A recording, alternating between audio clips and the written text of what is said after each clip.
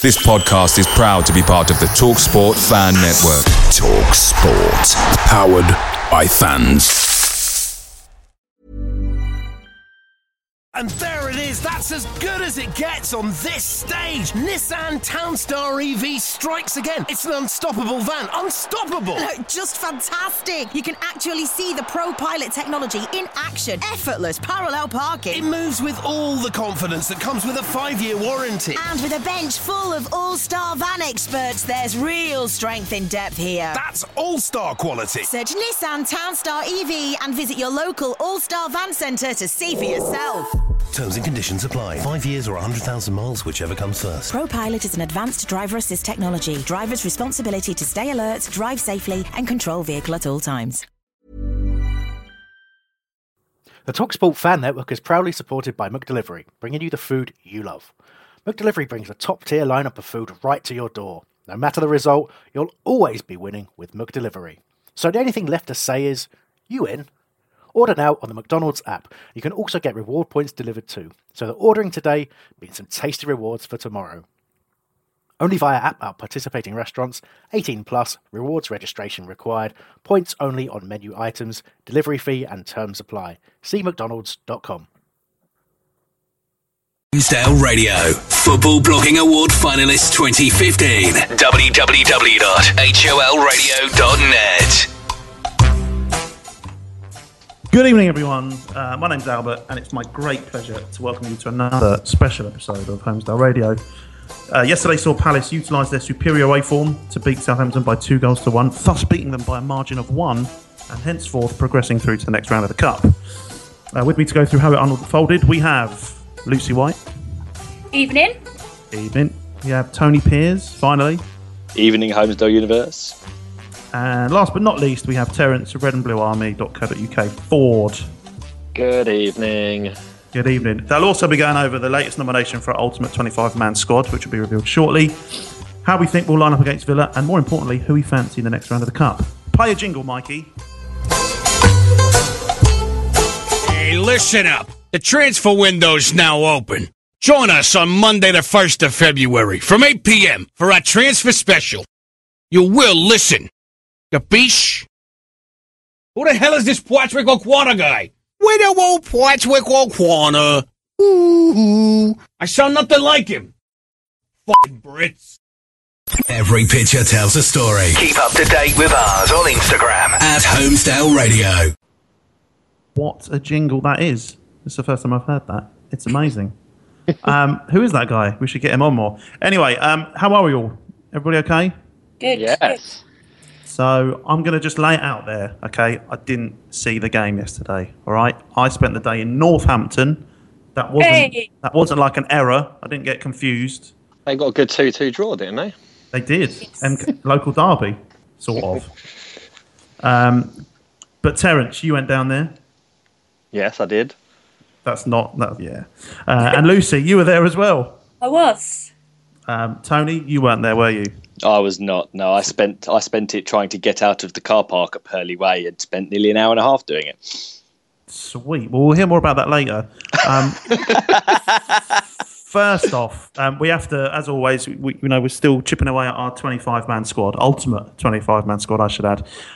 This week, the player that we're looking to potentially in or bin is some fella called Don Rogers, who, big part of our history, certainly with the elder generations, but it's definitely somewhat of a Palace legend. So if you think you've got any comments to make on Don Rogers, and if you want to in or bin him, please go to wholeradio.net/vote to vote. Obviously, you've just heard a jingle for our transfer deadline special. That's going to be good. If you've got any opinions on who you think we should be going for, please get in touch with the show. But first, let's get into the Southampton game. And I think we've got a clip from the aforementioned Patrick O'Quarner. I can't really do the accent as good as that guy. That's why I don't get paid to do jingles. So let's hear that and go from there. It's amazing what a difference a week makes. Last Sunday, I was at Selhurst Park in the rain to see a terrible loss to Chelsea yesterday. Palace did great to beat the Saints away. Hopefully beginning of an important cup run. Come on, you Palace.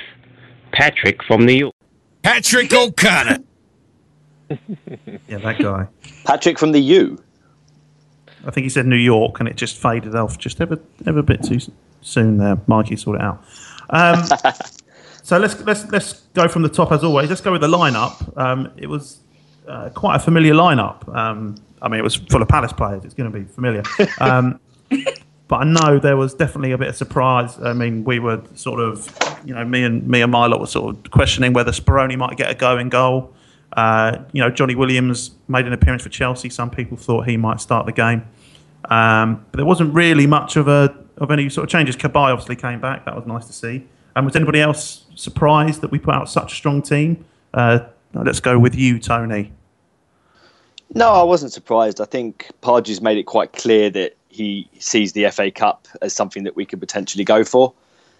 I think the team was pretty strong, and I think this year is interesting because you look at other teams. I mean, Manchester United seem to be taking it seriously for once. They put out a very strong team, as did City.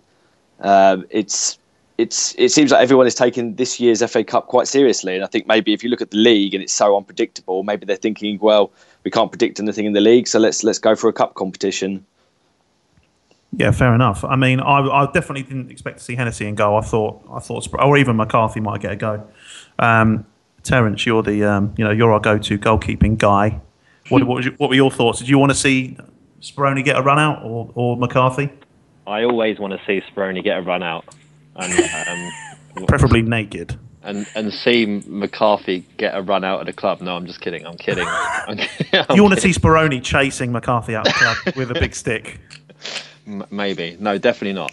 I thought we'd see a slightly weakened lineup, but I think it would have been very different if we'd beaten Chelsea last week. I think it would have been a slightly weaker lineup, but he obviously wanted to bounce back from that result. So it was probably a good job that Hennessy did play because he had a blinder. So that's fair enough. Lucy, how about you? What are your thoughts on the lineup?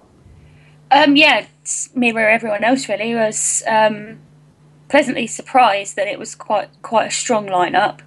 The only one I was a bit shocked about was the switches of Ledley and James McArthur, and that Jordan Murch started.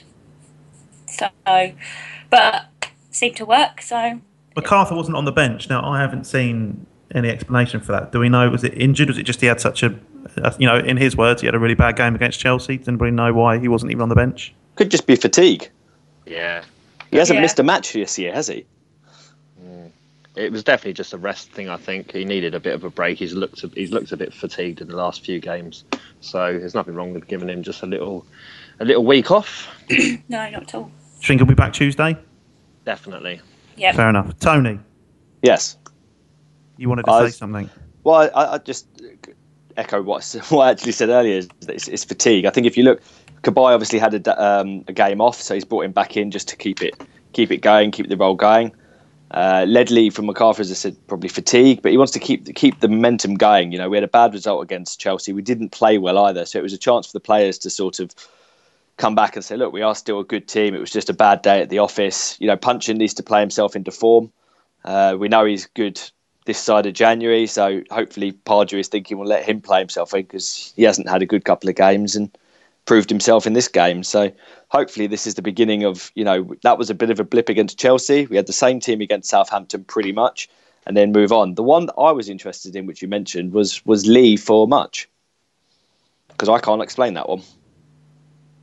I think Murch has got to prove himself at some point, and we needed someone to play centrally really, because he wanted to obviously play Punchin out wide left and Zaha wide right, which is how we started. But after 20 minutes of Southampton running over us, he realised that Murch was useless and shunted him kind of like wide left, but sort of more of a left midfield role, but kind of tucked him more central to make up an extra man in midfield. And then we started to perform really well. But Murch was kind of just obviously playing his time out until half time, and then that was when he was hauled off because he was crap. Very nicely put. At this juncture, we have to mention the Holmesdale chat rooms. If you want to get involved, Lucy's in there manning it. She's going to pass on all your feedback and witty retorts. If you go to wholeradio.net/chat, she's in there waiting. Is there anything in there of note now, Lucy? No, not really. Just chatting about why MacArthur wasn't involved, pretty much saying what we said, that he was just being rested. So if you want to come to the chat room and see what's going on, guys, I'm waiting to see what you've got to say. Fair enough. Was anybody? I mean, we've already mentioned Williams a little bit. Why was he not on the bench? Was anybody upset not to see him get another 20 minutes? Yeah. Well, as I've said, much is crap. Johnny Williams is twice the player he is, even though he's only half the height. But I think it's difficult because I said it last week in my little 21-second clip that it's nice to see him back, but we've unfortunately progressed as a club so far that I don't think Johnny's going to get in the team anytime soon. I mean, you look at our central midfield, we've got Punchin, we've got Cabaye, we've got MacArthur. And then we've got Jedi and we've got Ledley to come in if we need to. Much and Lee can potentially play that role. And although Pardew has said we're not going for any defenders or midfielders in the summer, I wouldn't be surprised if we go for another midfielder in the summer. And therefore, Johnny is going to get more and more down the pecking order. And I feel bad. He's a homegrown player. We'll love him for the player he was, but the club have moved on, and I can't see him getting into the squad anytime soon, to be totally honest. I don't know. I feel like he suits our new style of play more than a Ledley does or a Jednak does. He's someone who can get on the ball. He's very comfortable in possession, which is exactly what you need to play because we're trying to play possession football. So I think this is a really good chance to prove himself, and the first time to really get in there and prove himself in the Premier League, because he seems to be maintaining some fitness now, which he hasn't been able to do for a long time in his career, really, since that injury in 2011 when he got injured. Broke his leg, yeah. Yeah, since then he's rarely had a sustained period of fitness. So I've still got my fingers crossed for him. I really hope that he can develop into the player we all thought that he could before he got injured. And I think this setup could suit him, but it's not going to be easy for him by any means. But Terence, when do you put him in? Because you can't risk him in a Premier League match at the moment because we're still firing well on there. And if Pardew is serious about going for a cup run, he's going to continually play a strong team. So he's not going to get in over the midfield that we've got at the moment. Jordan Much still gets playing time. That is true. I'll give you that. All right, sod that.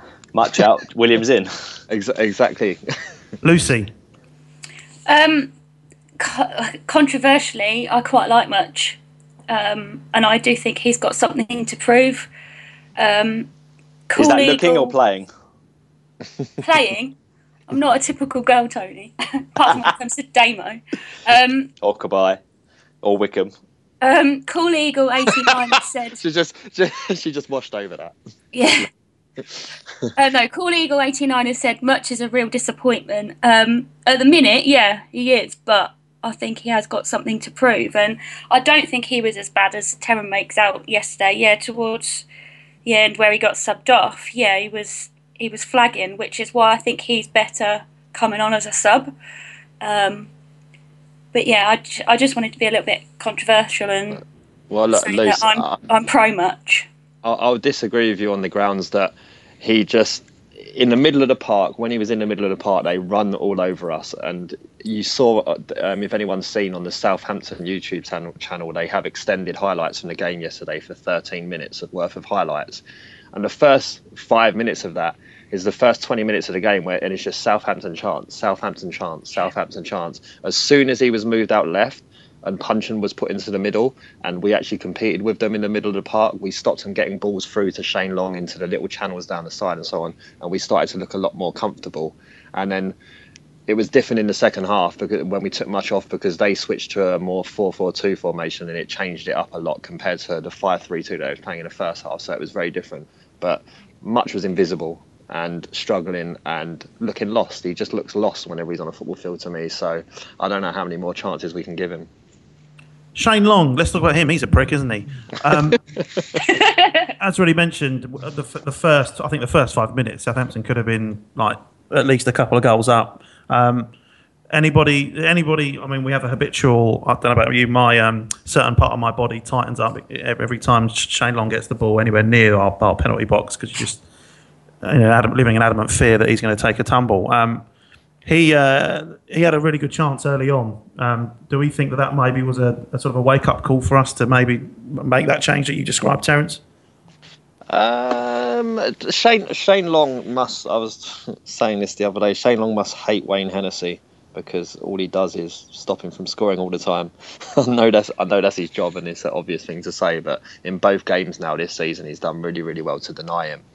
But as I say, the Southampton midfield were getting a lot of dangerous looking balls into him, and if it wasn't for the wet surface, I think we could have been in trouble a couple of times because it just skips beyond him and outrun his exceptional pace, especially when he's up against Dan and Delaney, who are not the fastest people in the world.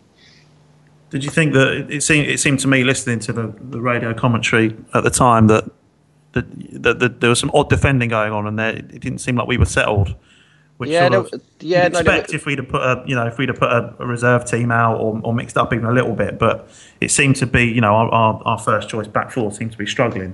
Yeah, it was really weird. In the first 20 minutes again, there were gaps in our back four, which I'm not really used to seeing. Our back four are usually pretty solid and understand each other and know what they're doing.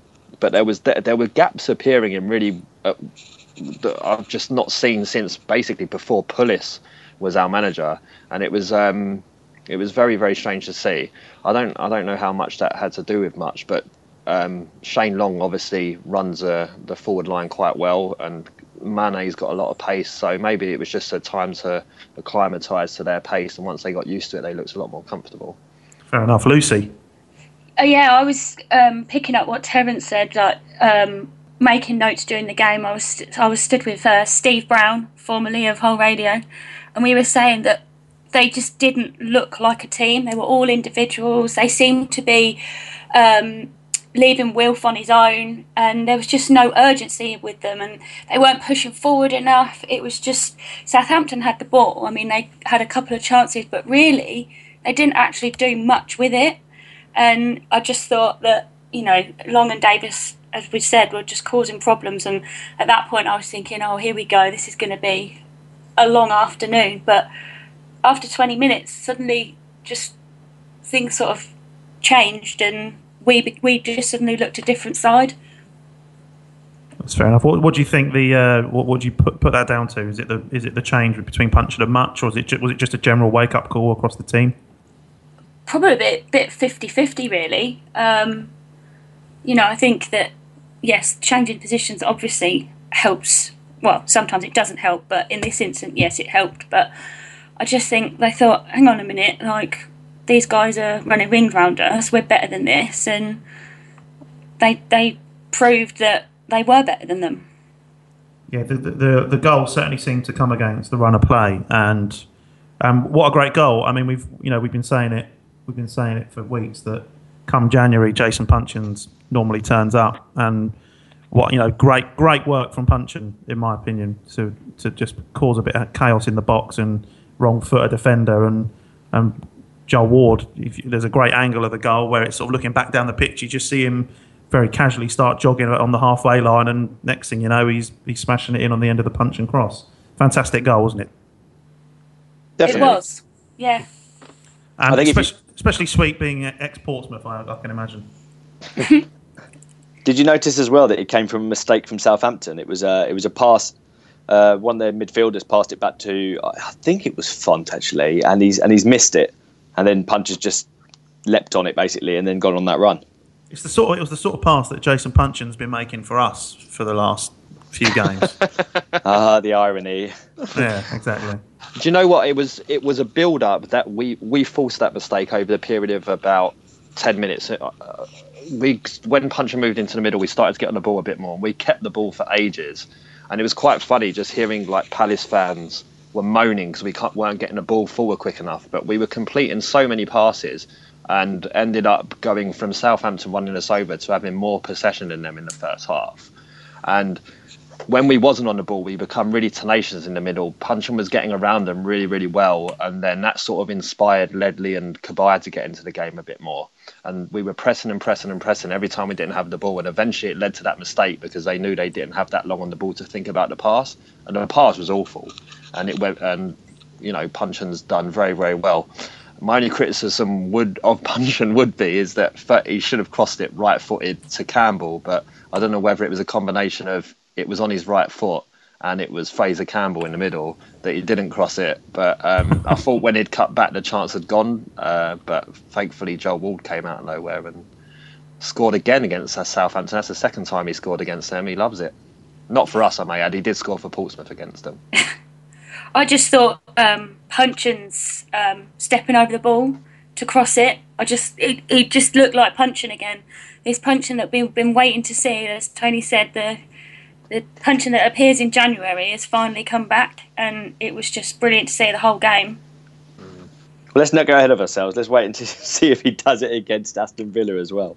He's guaranteed to bag against Aston Villa. He loves a goal against Aston Villa. He's going to do it. I'm so glad I took him out of my dream team early in the season. What do we think? What did Cabaye bring back to the team? Was it good to see him back, Terence? He's our best player. I mean, he's. You look at the times we've failed to score in games. Often it's been because he hasn't been playing. A lot of people think it's down to Bolasie and Wickham, and in an element it is, but Cabaye is vital to everything we do in terms of just calmly doing everything in the midfield and picking the right passes so often and getting our attacks underway, which we struggle to do. And it doesn't surprise me that he comes back into the team and we score 2 goals.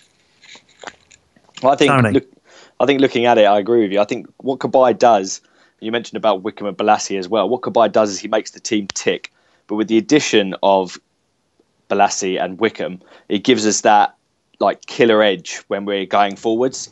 I think what we lack when we don't have Wickham and Bolasie is, as I said, killer edge. You know, we actually look like an attacking unit, but without Cabaye, the team doesn't tick.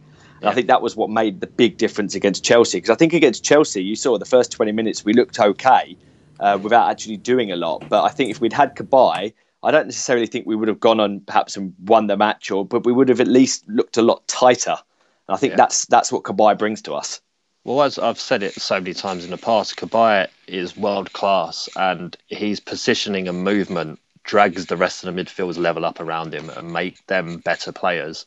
And just having him in there just gives the midfield a lot better shape. I mean, Bolasie and Wickham serve as better tools for him to pass to, but as we all know, Puncheon and Zaha are no slouches in doing what they can do. So, him getting back in, and as you say, good way to put it, making the team tick, allows us to get forward and score some goals, which is nice. Yeah, it's good to see. Lucy, in the chat room, is it all kicking off yet? Well, it's a bit quiet in there tonight. If you want to join us, guys, it's wholeradio.net/chat. Booted Eagle has said, punch back, Xmas decorations must have gone. And Coach Matt has said, about time Punch had a good performance. He was shocking 2 games before.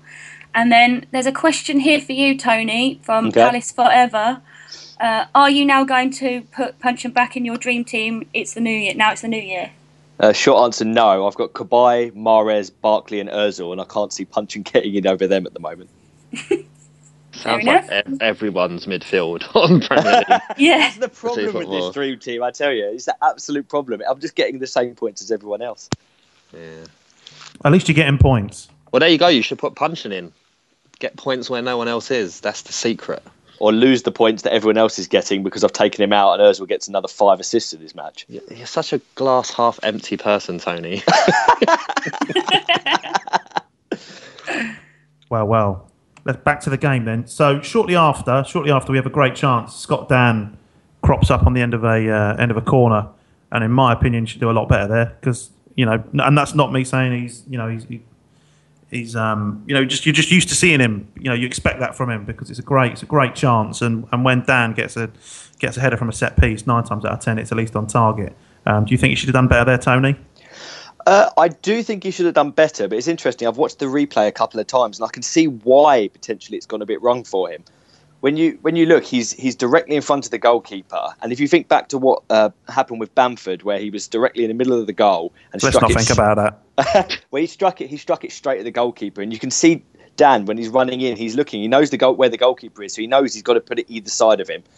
and he's gonna struggle to bring it back across the goalkeeper. So he's thinking, I can glance it, and you can see he's gone for that. But unfortunately, because the weather conditions were terrible from what I saw, it skidded off his head instead of going into that bottom corner. So that's the only reason why I can think why it's missed, because 9 times out of 10, as we've seen in the past, he'll put that away. Yeah, I would have put my mortgage that I don't have on him to score there, for sure. I think there is an element of the conditions, but I'm a big fan of just hitting the target, and we don't do that often enough. And I think a good example of just what can happen when you hit the target, I can give 2 examples. One from last season, Glenn Murray at Upton Park, where he just put a tame header goalwards and Cresswell slashed it into his own net. And in yesterday's game, Puncheon just having a pop shot at goal, goalkeeper spills it back into play, and there's someone to follow it up and put it back in the net. So for me, there in the way the 6-yard box is sort of set up, just hammer the header goalwards and anything can happen.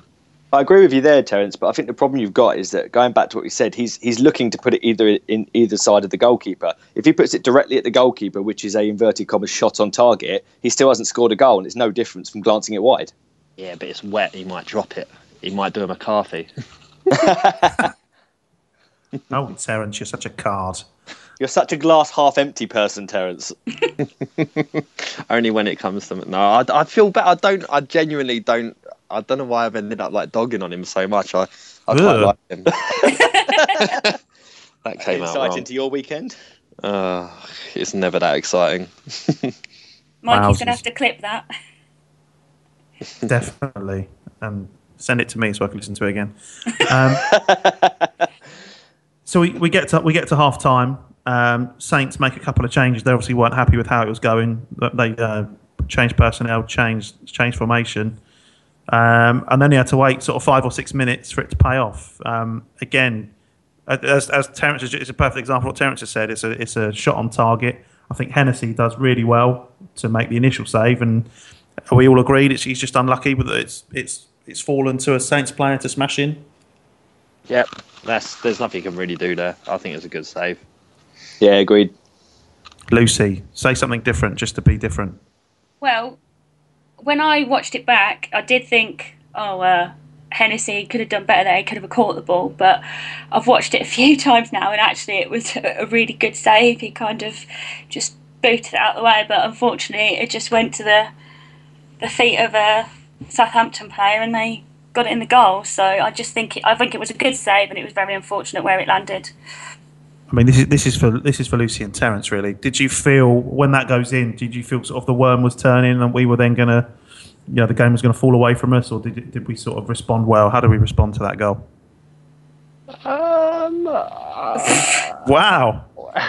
I don't know. Do you ever, when you're at games, do you just get feelings that things are going to work out all right?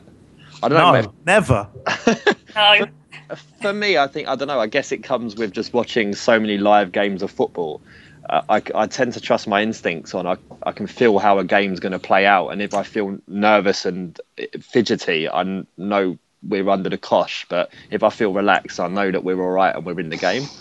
Are you a Palace fan by any chance?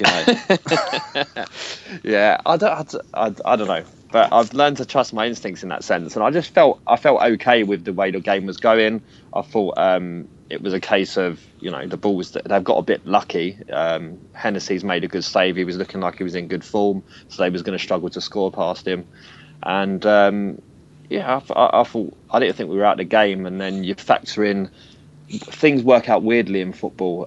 We drew Southampton in the FA Cup last season and beat them 3-2. And at that time, Southampton were in really good nick and had barely conceded a goal at home, and we went there and stuck 3 past them. And sometimes in football, you just get little flows like that for a few seasons where you just become a team's bogey team, and it happens to us enough that we just come up against certain teams that we can't beat.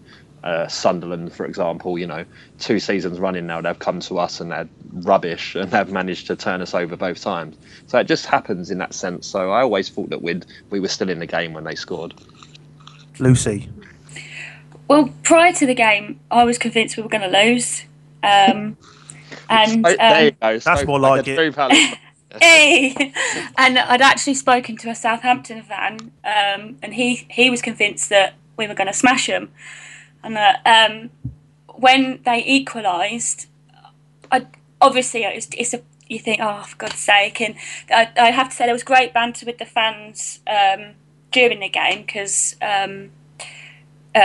when they scored, they were sort of like jeering us, and like we were jeering them when we scored first. But I didn't feel, oh God, this is it, we're going to lose. It was just because we kept the pace going and we didn't seem to flag like we sometimes do. We just kept the momentum going. There was still quite a bit of positivity.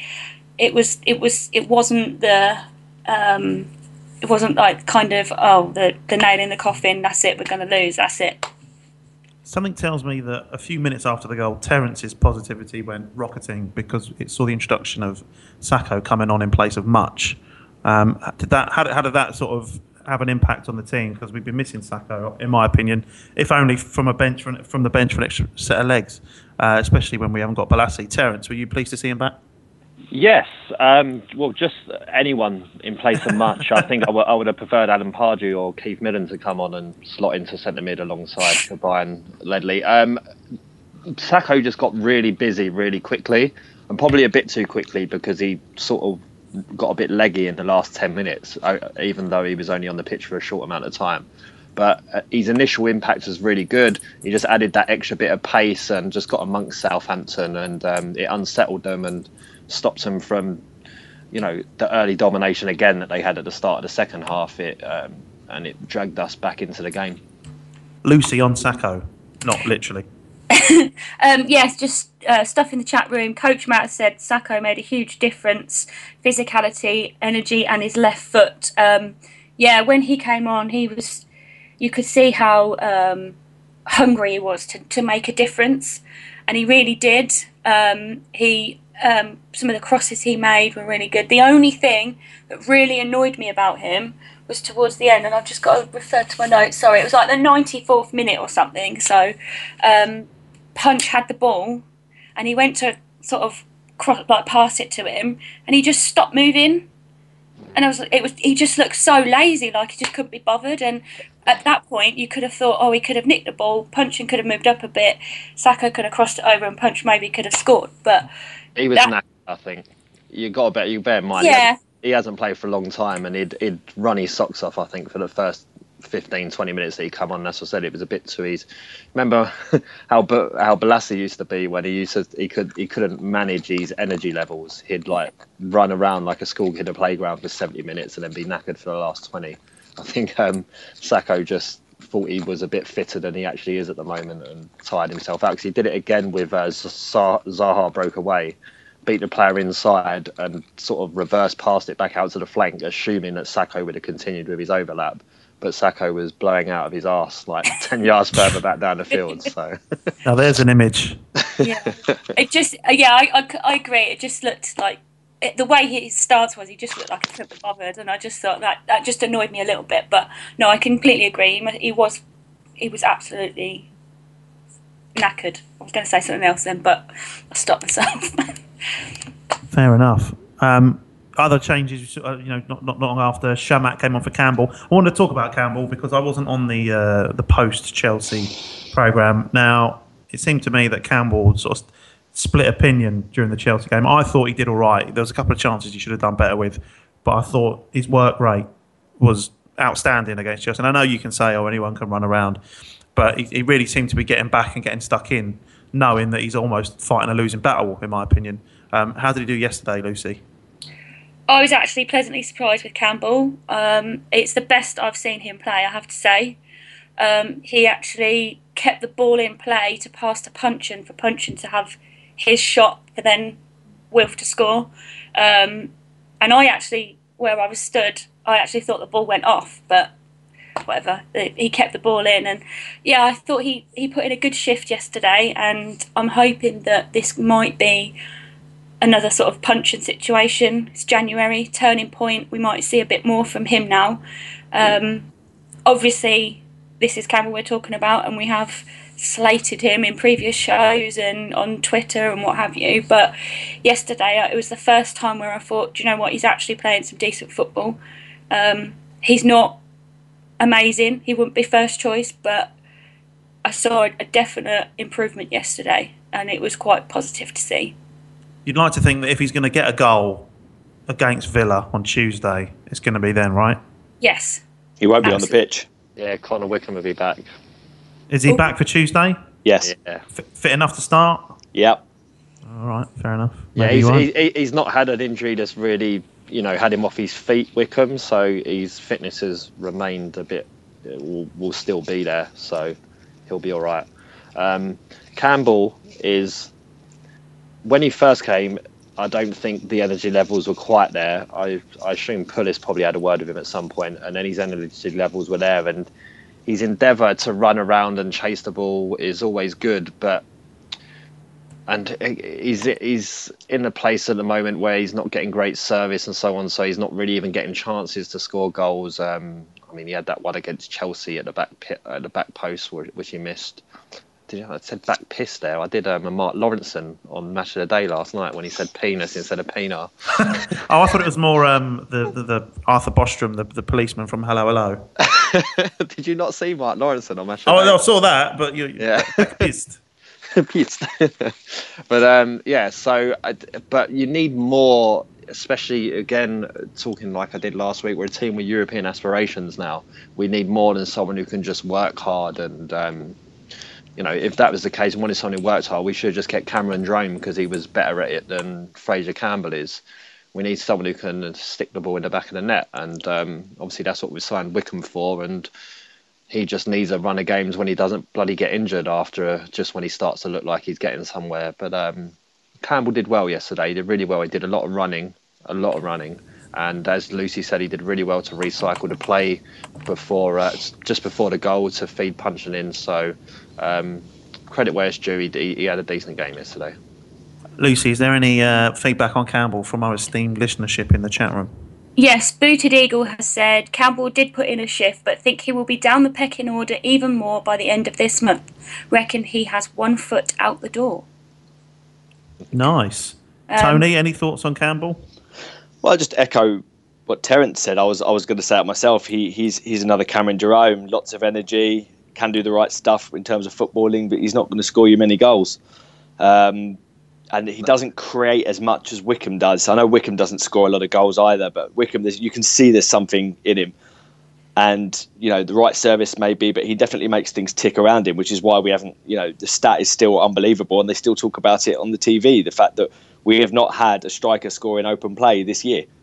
And I just think, I agree with the comment that was made. I think potentially he is down the pecking order. I mean, Campbell is definitely below Wickham. He's above Chamakh at the moment, but Chamakh's a conundrum on itself. No. So You're a conundrum. No. I was going to say, the thing with Chamakh, I think, is not the player since he's been injured. So I don't know, but he hasn't had a run of games yet. He's only just come back from injury, so we'll wait and see. But Campbell is either second or third. And if we bring in another striker in January, which it definitely seems on the cards from what Pardew has said, then Campbell's going to go even further down the pecking order. Terence, educate Tony. Go. Well, I would agree what he said that Chamakh has not looked great since he come back from injury, but yesterday he definitely started to look more like his old self. Chamakh frustrated me a lot in his last couple of appearances in terms of he kept pulling out wide, which was really, really bizarre. But then you got to remember he hasn't really played centre forward for us for quite some time. When he was actually fit and in the team, he was playing more in that 10 role, which now is. He's kind of going to struggle to get in there probably because everyone wants to flick around there between, Balassi being in there, Puncheon being in there, Zaha being in there. Kabaya then seems to be the next choice to stick in there. But yeah, he looks a lot better yesterday. Why didn't you say Jordan Much? Here's another simple question. Campbell or Gale? Dwight Gale every day of the week. But I don't think that... Campbell no one wants to buy him because his wage demands are too big to then add a transfer fee to. So I think it will just be a case of Campbell will be here until his contract runs down. And I feel bad for Campbell. Although Tony, you did say that he was exactly like Jerome. I think he's a poor man's Jerome, and no one wants to be that. But would you have said that last season? I know Jerome's firing on, and he's doing well at the moment with Norwich. But Jerome was in the Championship last year, so yeah, but I thought it was very bizarre that we let Jerome go, really, especially when we did bring in Campbell. Initially I was kind of excited about Campbell, thinking, he's always been someone who's sort of teetering on the edge of perhaps doing something. But Jerome was on loan though, wasn't he? Yeah, Jerome was on loan, but we could have certainly bought him in permanently if we wanted to. Like the deal was on the table if we wanted it, but Pulis didn't want him. So, it's almost like Pulis had come out and they'd had a falling out before that, almost, isn't it? Yeah, I don't know what happened, because I liked what Jerome did. Obviously, he had to drop a level to score some goals, and again, he's not really scoring now. He's back in the Premier League, but I just feel like Campbell's hardly scored any goals either, and if you're comparing what they do aside from scoring goals, I just felt like Jerome did a lot more. But what I will say about Campbell is barely played any games, but he has been supremely committed to the cause. I've pointed this out a couple of times before. Like when we score goals and you see the camera go to the bench to show like Pardew, you look in the background and Campbell's loving it, like he's celebrating a goal like he's a fan. So fair play to Campbell. He's I don't think that he's not putting in the effort. I just think his ability is limited. I think that sums up nicely. Lucy, is there any more feedback on? Maybe you got an answer from the Campbell-Gale scenario that someone presented earlier. Yes. Boo says to you, Tony, Gale every time. Silly question. Coach Matt talking about Campbell. Let him go like Aaron Wilbrahamovich. Can never say that. He's found his right level now. And Coach Matt goes on to say, Gale just needs to get back fit from injury. His height isn't an issue anymore. He leaps like a salmon now. Interesting. I just want to clarify, I'm not trying to say that Campbell and Gale are on the same level. I'm just trying to show, in terms of pecking order, how far down Campbell actually is in terms of our strikers. So I'm agreeing with what Booted Eagle says earlier about he's probably got 1 foot out the door, but unfortunately, as Terence quite rightly said, who's going to buy him, because his wage demands are far too high for a Championship club. But that, unfortunately, that probably is his level, upper Championship, lower Premier League, and we've gone beyond that now. We certainly have. Let's talk about a definite moment of quality. Our second goal. I'm gonna be totally honest here, and I'm gonna use Chris's notes, who was meant to be with us tonight, but he's feeling slightly under the weather. Hope you're feeling well, Chris. He's put that it all comes from Punch dribbling past the defender and shooting. Brackets. How often have we seen that this season? And it's a good point. We haven't really seen that much this season. And the finish from Wilf was sensational. I think we all agree there. Pardew has talked to him about remaining calm with his finishing, and was happy to see it. I'd definitely say that Zaha shown amazing composure there to hit that the way he has and get it on target and score. Tony, you got any thoughts on that? I think it comes down to something which we've said in the past about Zaha. Zaha, if you don't give him any time to think about it, can score very good goals. And as an instinctive finisher, he's good. It's when you give him a second or two to think where he needs to put it or what he needs to do with it, that's when he tends to do badly with his shots. But as a sort of a first-time strike, etc., and this is a good example, he didn't have any time to think about it. He just had to hit it. He hit it, it went in. And a lot of his goals come from that, where he just has to instinctively just hit it rather than thinking about what he does. Yeah, I'd agree with that. I'll keep seeing the chance. Hey, I'm Ryan Reynolds. At Mint Mobile, we like to do the opposite of what Big Wireless does. They charge you a lot, we charge you a little. So naturally, when they announced they'd be raising their prices due to inflation, we decided to deflate our prices due to not hating you. That's right. We're cutting the price of Mint Unlimited from $30 a month to just $15 a month. Give it a try at mintmobile.com/switch. $45 up front for 3 months plus taxes and fees. Promo rate for new customers for limited time. Unlimited more than 40 gigabytes per month. Slows full terms at mintmobile.com. Away days are great, but there's nothing quite like playing at home. The same goes for McDonald's. Maximise your home ground advantage with McDelivery. You in? Order now on the McDonald's app. At participating restaurants, 18 plus, serving times, delivery fee and terms apply. See mcdonalds.com. Against Chelsea at 1-0 that he doesn't really he beats the defenders hands down and has what you'd maybe argue as a simple finish, and he just completely fluffs it. And then I think it was only a couple of minutes later that we were then 2-0 down against Chelsea. But yeah, I mean, is that something we want to see more? We want to see more of that from Zaha. I mean, how does he go about that? Is it getting in the right position and a bit more? Has he got to take more gambles? And I remember last season, Balassi and Zaha were very vocal about, they've got to try and get to the back stick more for each other when there's a ball coming in. Is that something that's been lacking the last few games, Terence? Yeah, Zaha. I think Tony's made a good point there. It is instinctive, these goals. I was just running through my head, so sorry if I'm not quite answering your question, because I was trying to work out Zaha's goals and how many of them have actually been where he's had time to think. And the only one I could think of was in our League Cup run in 2011-12 season, where it was against a lower league team as well, when he kind of got in from a tight angle and slotted in at the near post. Other than that, everything's been instinctive. So I also stumbled across a tweet of Zaha's the other day from a few years back of him saying he's been watching videos of Dougie Freedman on tips on how to finish. So I don't think he needs to maybe look back at them and watch again, because whenever he's got any time to think, he's not great. So that's something that you have to work on the training field. Fair enough. Lucy, how did you rate Zaha on the whole yesterday? Well, as I said at the beginning, I thought he was left on his own for the first 20 minutes, and then when they changed position, it was a bit more together. But I just thought he was brilliant. I love Wilf. Everybody loves Wilf and his passion. Like when he's like the pitch, everybody's seen the pictures after the goal. Like he just loves it so much, and I think with Wilf, as we've discussed before, it's a confidence thing as well. He's got the abilities. He just needs to have a bit more faith in himself. We've all got it. Pards has obviously got it. The team have got it. He just needs to believe that he can do it. And yesterday we saw a bit of that, because he didn't even have to think about that goal. He just whacked it and it just went into the back of the net. And his delight on his face, that crazy salmon celebration thing he did, it's like it was. They call that the dab. The what? No, I'm talking about when he got up and he started doing that weird, like that's a dance that all the kids do these days. No, I did want to come to that, but yeah, the salmon thing. When he's like on his stomach, and people have photoshopped it that he's sliding down.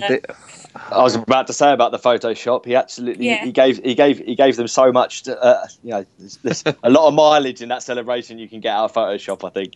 My favourite, sorry Lucy, my favourite one was the one when who moved away from the sliding one and did it when he's like covering up Suarez's bum. Oh yeah, that was very good. That's the dab one, yeah. Yeah. I think the penguin one's good. The penguin one, yeah. Terence, talk to me about the dab. I don't know. A dab means something very different in England. Don't Google it. But it's just like a dance where you kind of look like, I don't know, you're sort of smelling that thing in between where your elbow is, and you kind of elbow, kind of like like a superhero would pull up a cloak and sort of cover their face. I mean, a bad guy. Yeah, exactly. It's just like I don't know, Dracula.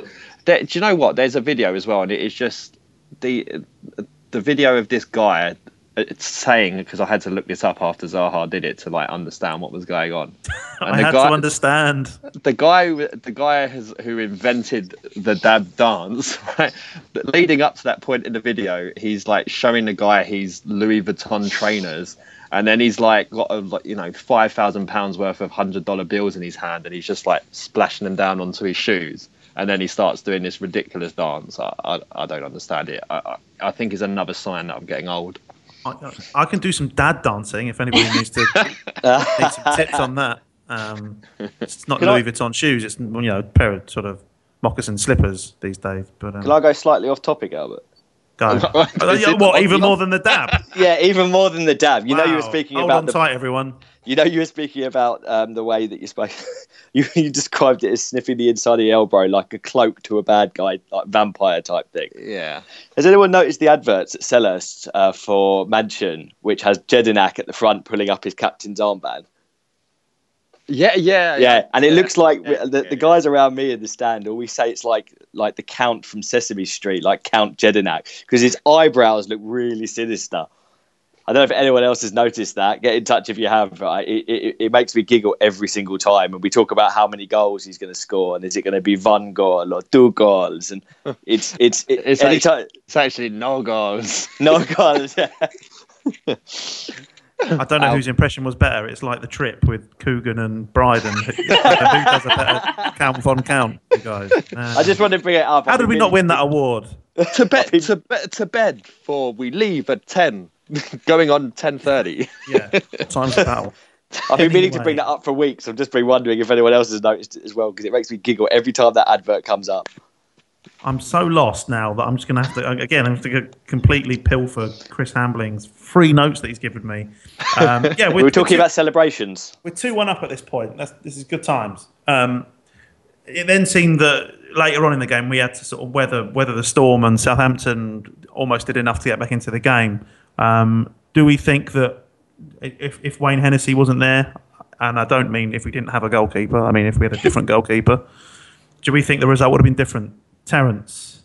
Probably, yes. Hennessy is, although a couple of slight errors crept into his game yesterday, he's in top form at the moment. Glass half empty again. No, come on, that one from at the back post when the header was going wide anyway, and then he attempted to dive, save it, and he dropped it, and Dan cleared it. He could have just let that one go wide, but that's only a slight error. If that was McCarthy, I'd have been all over him. But he pulled off some fantastic saves twice, 2 of them as well. Very much stuff that he struggled with in the past in terms of being a big guy and struggling to get down low. He did that twice very well against Long and Janami. What's his name? I was gonna pull you up on that. Actually. Iheanacho. Ian eating nachos. Yeah, I was gonna pull you up on that, Terence, actually, because the commentators actually mentioned the fact that he was very good at getting down for a tall guy, and all I kept thinking is, I wonder if Terence has noticed this. It's easy for him to say that when he's seen him once, and he's done it twice. Yeah, very true. But he also called Shane Long Shane Warne at one point, so I'm not agreeing with anything he says. I saw that. Lucy, is there any feedback on Hennessy's performance in the chat room? Coach Matt says Hennessy was amazing, and sadly I don't think Jules would have saved those low balls into the bottom corner. I think Speroni might have saved those. I think he would have more struggled with a couple of the other ones. That free kick one, I don't think Speroni would have saved, because Speroni struggled a few times with low free kicks over the walls. I don't know.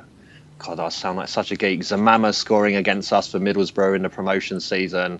There's a few times like that where he struggles with the balls towards the post. So, but as I say, Hennessy's just at the top of his game at the moment and showing why he's done so well for Wales on the international stage as well. Yeah. Fair enough. And so, I mean, we managed to scrape out the 2-1 win. And believe it or not, we're in the next round of the Cup. I think that's how the competition works. Pardew sort of summed it up by saying, we're looking for a home draw. We don't really care who. With the fans we've got, it's going to be tough for anyone. Now, there was a lot of talk about how good the atmosphere was yesterday, certainly amongst the Palace fans. Obviously, Terence and Lucy, you were there. I'm assuming you guys played a huge part in that. Of course we did. Was it any different to any other game? Is it just there's more light on it because it's the FA Cup and it's magic and all that nonsense? Was there a particularly good vocal support? Yes, there was. I think because there was a larger crowd than normal, because normally you get sort of like 3.5, but there was sort of an extra 1,500 on top of that, so there was obviously more of us. How much was a ticket? Can I just interject very quickly? It was £20 for an adult, and then I think it was like...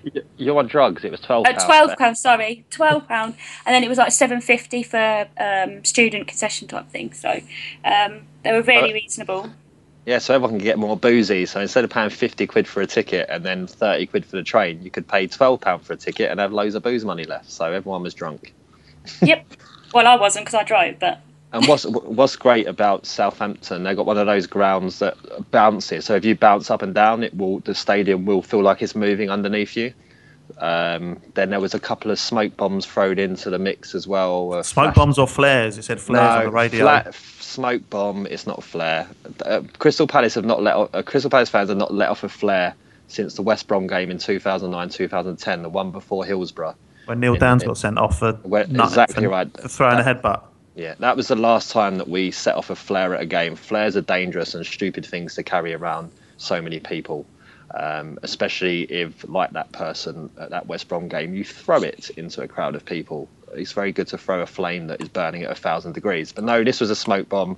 You get people, people have complained about them in the past. I quite like them, but that's not something I'm going to debate here. And the only downsides, yes, there was one point where there were Palace fans fighting each other, but which is was it you and Lucy? It was not Lucy and I. No, I would pick my fights carefully, and Lucy could have me, so I wouldn't get involved in any of that. I don't know what happened. I'm surprised it doesn't happen more often at football. People get very, very drunk and emotions run high. So it was just a couple of lads had a little bit of a punch up, and that was the end of it. Do you think it was an asthmatic taking issue with the smoke bomb? Yeah, that was the asthmatic thing. Was the big argument when the one went off at Anfield, because it went off around people who were asthmatic and so on, and obviously that's not ideal. But I don't know. That's not a debate that I want to get involved in now. Too late, buddy. No. Moving on. So let's talk about the next round. No, do you know what? Let's talk about man of the match. Who was your man of the match? Tony.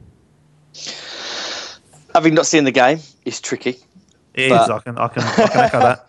But the two people that certainly the commentary, the highlights, and from what everyone else has said, I've highlighted, it's going to be between Hennessy, Zaha and Puncheon. I'll probably give it to Hennessy based on what I saw, because I think without Hennessy, we wouldn't have won that match. Terence, your turn. Man of the match was Jason Puncheon for me. I thought he did very, very, very well at not just driving us forward, but being very tenacious and getting stuck into challenges. A lot of times he caught Southampton in possession and pulled away and got us into down the other end of the field, basically, is from being under pressure. And that's exactly what we need. We need to break teams up and get ourselves into situations where it's more like 3-on-3 and we can exploit our pace that we have. He shot a couple of times. He got technically 2 assists for the game, and we've talked about it enough already tonight. It's January. Jason Puncheon's here. He'll score 6 goals between now and May, and everyone will forget why we were all slagging him off a couple of weeks ago. Fair enough. Lucy, have you got any thoughts on man of the match? I wrote a set of initials down, and they were Wayne Hennessy's, Jason Puncheon's and Wilfried Zaha's, so the same as everybody else. And I think just purely because of the end of the game, it slightly veers to more Hennessy, because I think if he hadn't made those awesome saves, we obviously would have lost. But I do think we're starting to see Jason Puncheon come out of himself again, and Wilf's getting the confidence up. So who knows if they can continue to do that? Next pod might be Jason Puncheon for man of the match, but for this week, it's definitely Wayne Hennessy. Is the right answer. We did a Twitter poll for man of the match, and Wayne Hennessy has come out on top with 45%.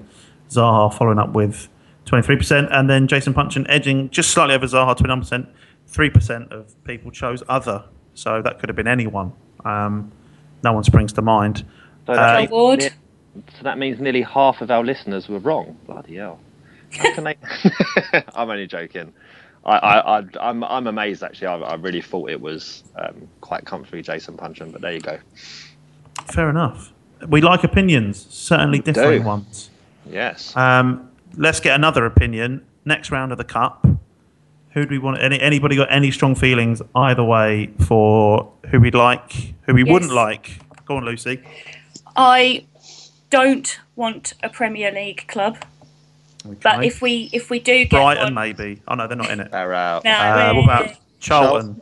No. No, wait, no. Millwall. No. Jesus. No, I don't want a Premier League club, but if we do get one, I want to have them at home. but my preference would be Northampton or MK Dons away. Fair I enough. wonder why that might be. Just thinking about the mileage, people. Don't fancy Eastleigh. Oh God, no.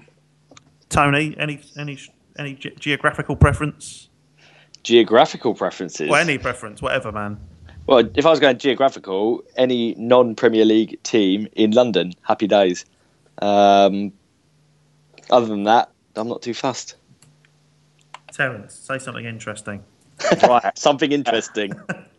I would have, every season I say it, in the third round, I want Carlisle away, but obviously they're flooded at the moment. And they playing at Preston's ground, so nobody ever wants to go to Preston ever if you're a Palace fan. It's my most hated place going because we always just get duffed up there. So I don't want Carlisle. I'll take Northampton or Milton Keynes Dons. Those would be two new grounds for me. But, the bank balance is a bit tight at the moment, so having to save up for European football next season. So anyone at home. Anyone at home. Well, what I'm going to do is I'm just going to go through the options. So it's Watford, West Brom or Bristol, West Ham United, Derby County. Let me know if you're getting bored. Exeter City or Liverpool. Yeah, we're bored. Yeah? Okay, fine. So but you've got a minimum of 5 Premier League teams are out already. So, yeah, it's only sort of occurred to me yesterday. There was a lot of all Premier League ties.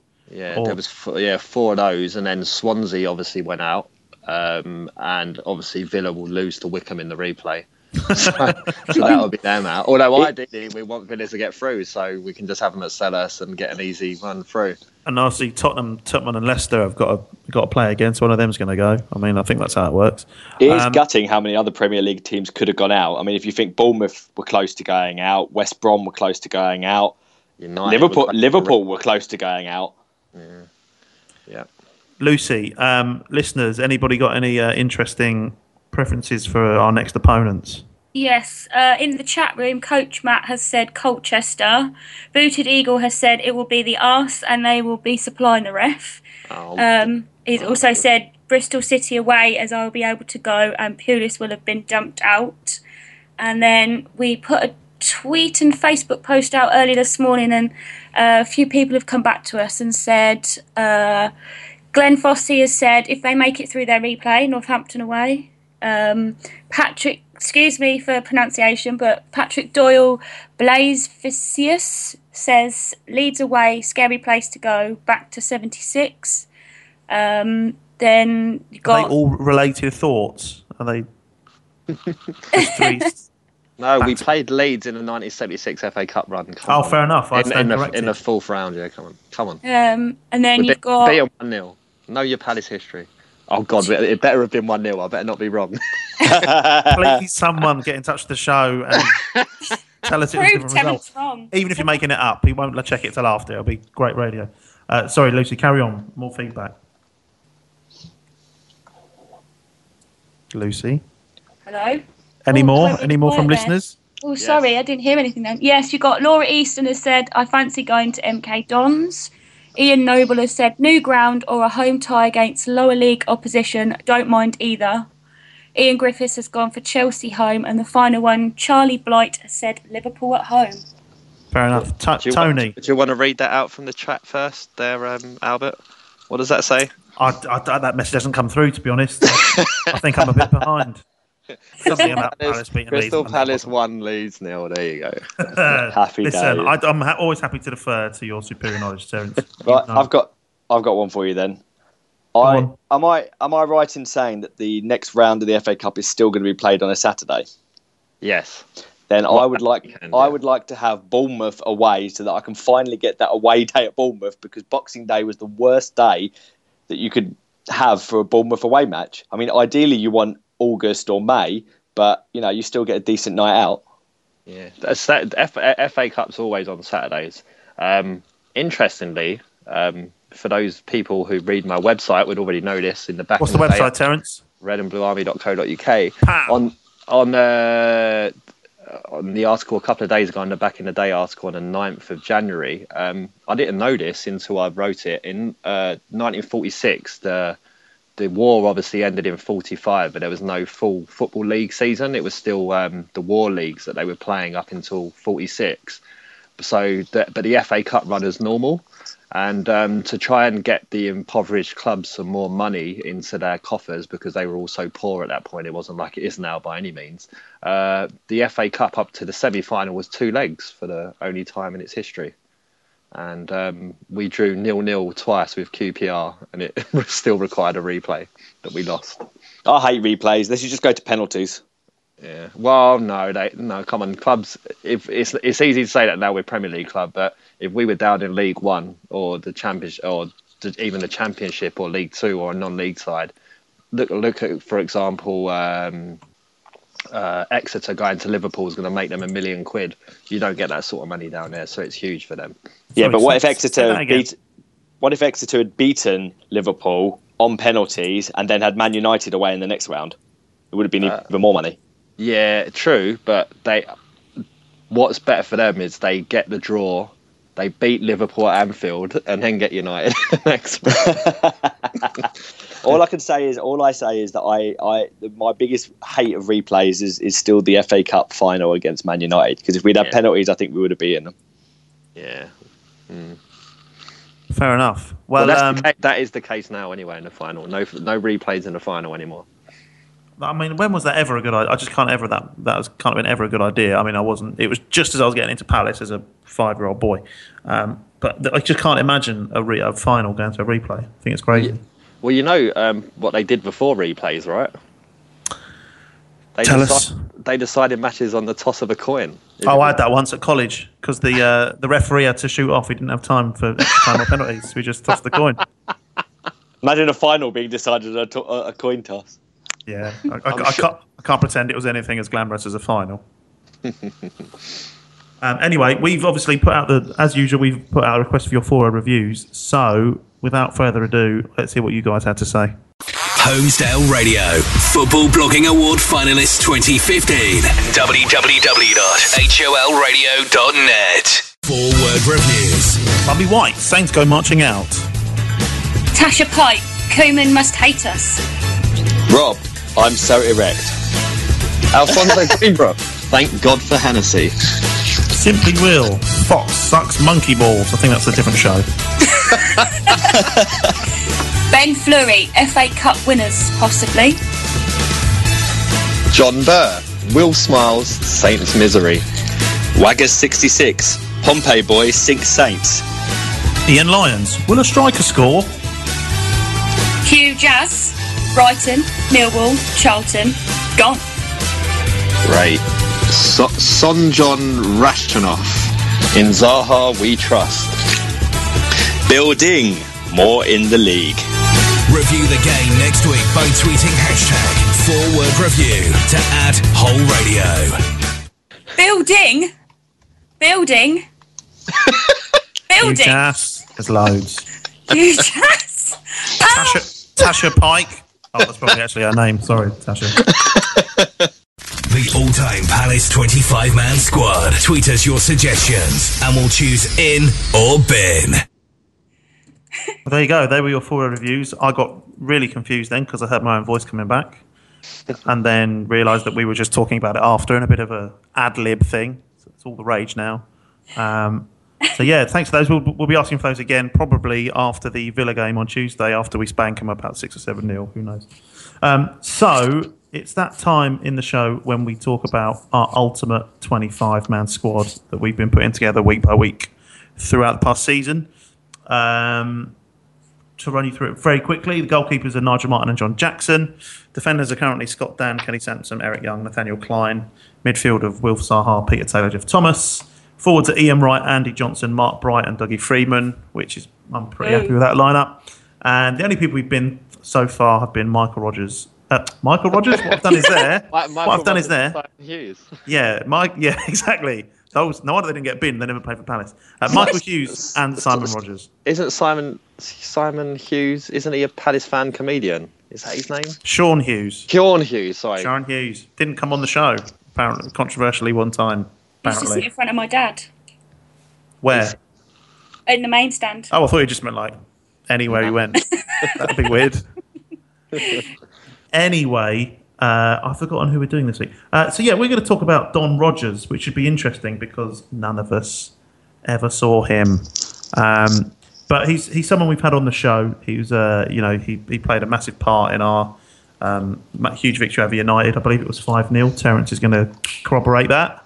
Yes. Pow. Okay, so Don Rogers, I'll give you the quick lowdown. Played for Palace between 1972 and 1974. 70 appearances and 28 goals. That's a pretty fantastic ratio. Then went on to play for Queen's Park Rangers and Swindon Town, who have got a stand named after Don Rogers, but he only played for them 12 times. So, not being a Swindon fan, I don't know if they've had just a multitude of shite players that people that have only played 12 games and scored 2 goals get a stand named after them. But obviously, we're really interested in what he did in a Palace shirt. Terence, you're our resident historian, and as you always say, know your Palace history. So here is another chance for you to prove you know your Palace history. Talk to me about Don Rogers. Well, obviously he's got the 5-0 against Man United when he was just brilliant. He scored 2 goals in that game, as well as got a couple of assists in that one.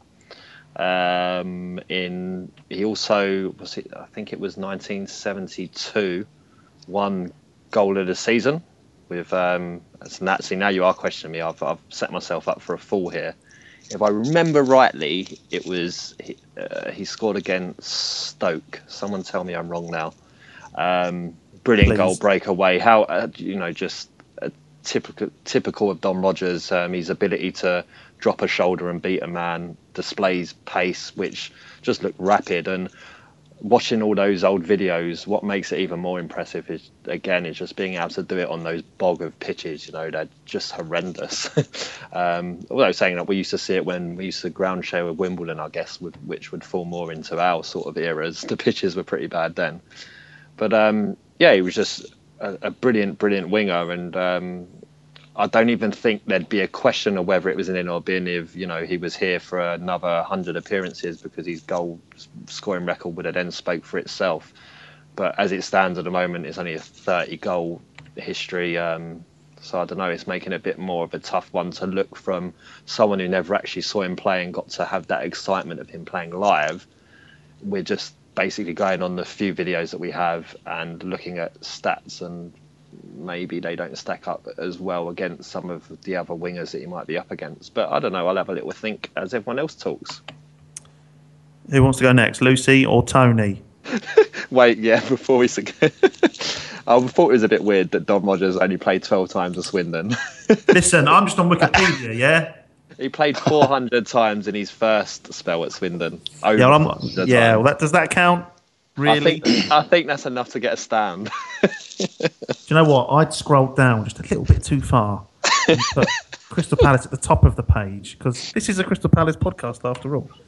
Now I've scrolled up, I've seen he scored 147 goals in 400 appearances, which I might add is a bit weird because we signed him for £147,000. But 147 goals for a winger is pretty impressive. It is indeed. Tony, I know for a fact you know loads about him. No, I don't. Unfortunately, it's beyond my time. I think the difficulty is that, having not seen him play, but I know a lot of people speak very, very highly of him. I mean, we've got 2 winger positions left in the Ultimate Team, and certainly I can think of players like Salako and Balassi, who I have seen, but then, are they of the same calibre? Because the way that some of the older fans speak about him, it would be a mistake from what they're saying to not have him in the squad. So it's a difficult one when you haven't seen the guy play. Lucy, talk to me. Well, like the other guys, I didn't really know much about him. I'd never seen him. He was there sort of 11 years before I was even born. Had a chat with my dad about it and reading the listeners' opinions as well. You've got Nicholas John Gillard Esquire. He said the Don. That's all he said. Ian Hamilton said, I don't know, some guy. Sounds posh. Ian Hamilton said, definitely in, one of the best I've ever seen at Selhurst. Patrick O'Connor said, saw him play, first Palace hero. Who is changing that? First Palace hero, some significant moments in a short Palace spell. Oh, you stop changing everything. A quality player. Right. Dweeb has said one of the best players ever to grace the pitch at Selhurst Park or anywhere else for that matter. David Bray, just wish he had come in as early as in his career, destroyed Arsenal in the league final with a major shock, Swindon beating them 3-1, scored goal of the season against Stoke, a great player. Boom, Stoke. You'd already read that. So I was thinking about what my opinion was, and I was doing some research, and my dad said that he was a fantastic ball player, that he would choose him over Yannick if he was available today, he would choose him over Yannick because he scored goals. And I was reading an article on Homesdale.net about him by Steve Gillam, and there was a quote on there which said, "Sure, he could infuriate and frustrate, and for a player blessed with gifts such as his, he sometimes seemed curiously unsure of his own great ability." And I just thought that sort of described most of our team currently as well. So yeah, it sounds like he was a pretty impressive player considering he was only there for a couple of years with us. And a great moustache. Yes, that too. Yeah. And wore some of my favourite Palace kits in our history. Yeah. Yeah. Which you can buy now in the club shop. There you go. Yeah, it's a tough one. I mean, we've had this. I mean, I've been on shows before where we've had the old, the really old players who are names that and you know they're amazing, and they're part of the history, and they've got their picture up around the ground, and this, that, and the other. And Swindon have named stands after them, because he played fucking loads of times for them and stuff. But it's always hard. I mean, there's someone just mentioned Yannick. I mean, I'm not necessarily saying I would put Yannick in over a legend like Don Rodgers, but there are players that you did watch week in, week out, and that did really like make an impression on your sort of Palace going experience. That you sort of feel. Personally, I feel bad if I don't put them in, but you've got to put them in at the expense of a legend. So I'm a bit mixed.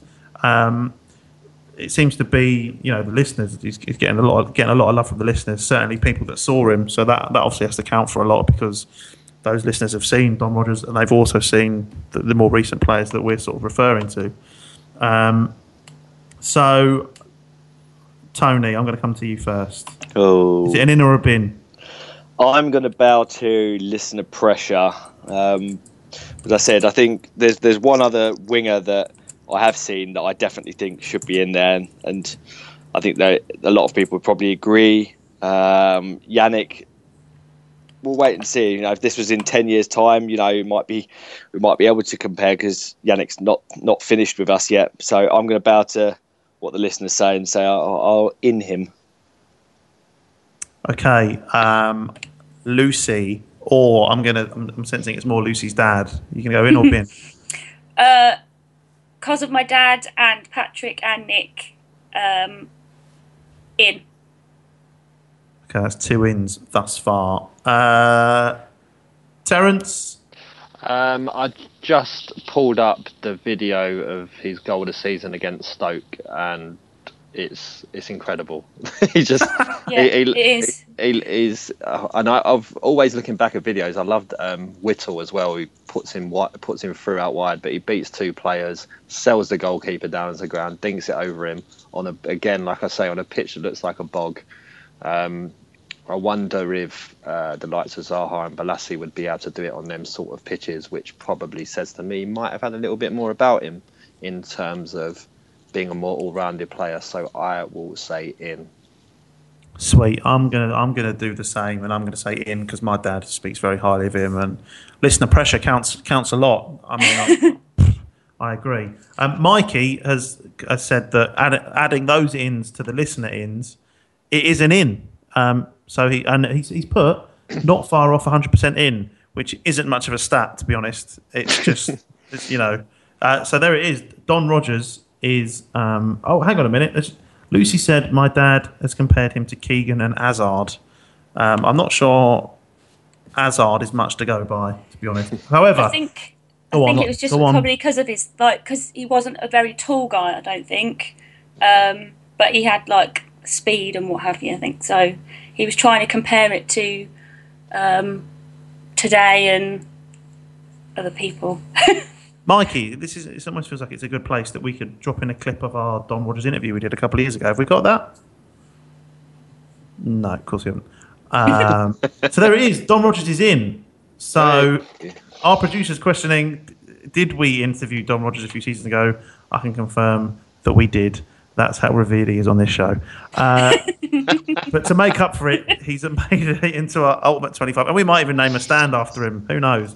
So there he is. He's taken the penultimate winger position in our Ultimate 25 midfield. We've got a few centre midfield spots left. Next week, what position are we doing, Mikey? Central midfielder. Central mid. So get in touch with your nomination centre midfielder. Currently, the competition, the standard for the midfield is Wilf Zaha, Peter Taylor, Jeff Thomas, and Don Rogers. If somebody doesn't say Alassani and Dye, I'm not going to be on the fucking show. So there we go. So looking forward very briefly to the game against Aston Villa on Tuesday. What do we want to see? Do we want to see the same team? Do we think we can afford to bring in a few fringe players? Do we just need to play it as any other game and put our strongest 11 out? Terence? I would like to see if fit Wickham to come in to replace Campbell. And I would also like to see Jordan Much replaced by Sacco. A Sacco potatoes? Yeah. Sacco you as presenter, I think. That's not very nice. How rude. I know. That was scathing. It was very bitchy. We've got to be looking to thump them, I think. Lucy? Well, first of all, I want to say I think you've done a great job in the circumstances, Albert. So. And that's why you are my favourite person on this show obviously. Today. But as for Villa, I've got a horrible feeling we're going to lose. Oh! Typical Palace fan. Scratch that favourite comment. No, the thing is, I agree. But I want to see Wickham in like Terence, Sacco in like Terence has said, and just go all-out attack. Tony? I don't think there's a lot too much. I mean, I think I agree. Sacco's got to come on the wing. I would put MacArthur back in if he's fit. Of course, yeah. Good I'd put Wickham up front. I think that's potentially, barring the fact we haven't got Yannick, is our strongest lineup. I think you've got to go for it. We've had an unfortunate loss against Chelsea, 2 draws, previous to that, and we've started to lose pace a little bit. We need to start getting back to winning ways in the Premier League, and we are very good away from home. So I think the team that we've all discussed should go out there. We should hopefully destroy them and go back onto a winning run again and climb the league. Producer Mikey has thrown a cat amongst the pigeons by pointing out that Mark Clattenburg is referee on Tuesday, so we can all expect. I think Lucy's hit the nail on the head. We probably will lose, and probably the most unjust. But Clattenburg's going to bang one in and allow it or something. It's not on TV though. It isn't on TV, but he doesn't care. He knows there's someone watching somewhere in the world. Clattenburg is going to allow an assault on a Crystal Palace player, as he likes to do every now and then. And he won't give a red card, and then that person who committed the assault will probably score the winner.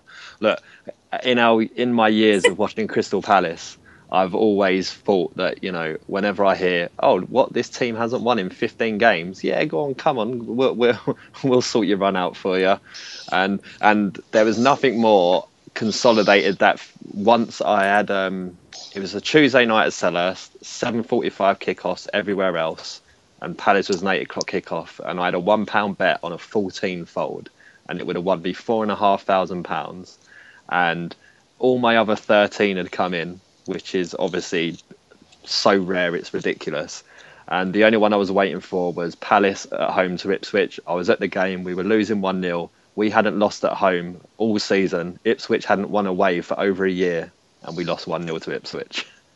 So we're good at ending people's bad runs. This is another thing that under our new team, under our new regime, with Pardew in charge, it's something that's going to change, fingers crossed. and we will start to get those things out of our system. Fair play. Lucy, any listeners got any feelings towards the lineup for Tuesday? Booted Eagle has just said, similar to what we've been saying, strongest team choose, J-Mac and Wickham back if fit. Sweet. Has anybody else got anything they want to bring to the table? I mean, in life, is everybody okay? It's January, everyone's a bit depressed, the weather's awful, Christmas blues. Anyone doing dry January? No. Tony? Sort of. I've only had 2 drinks since the turn of the year. So you're not doing it? Dry January. But one of those was a Guinness, so I don't think that really counts. That's food. So no dry January for us. We're hardcore. Yeah, I'm going to go and pour myself another fat gin and tonic. Listen, guys, I think we're going to wrap it up there. I want to say thank you to the people with me here tonight. That includes you guys at home, but more importantly, Lucy, a.k.a. the favourite. Yes. Yeah. Terence, a.k.a. the bitch. Thank you, Albert. Good night. Good night. And Tony, the guy that does the best Count Von Count Jelinek impression on the whole internet. Van Gogh. We can't top that. Good night, everybody. Thanks very much.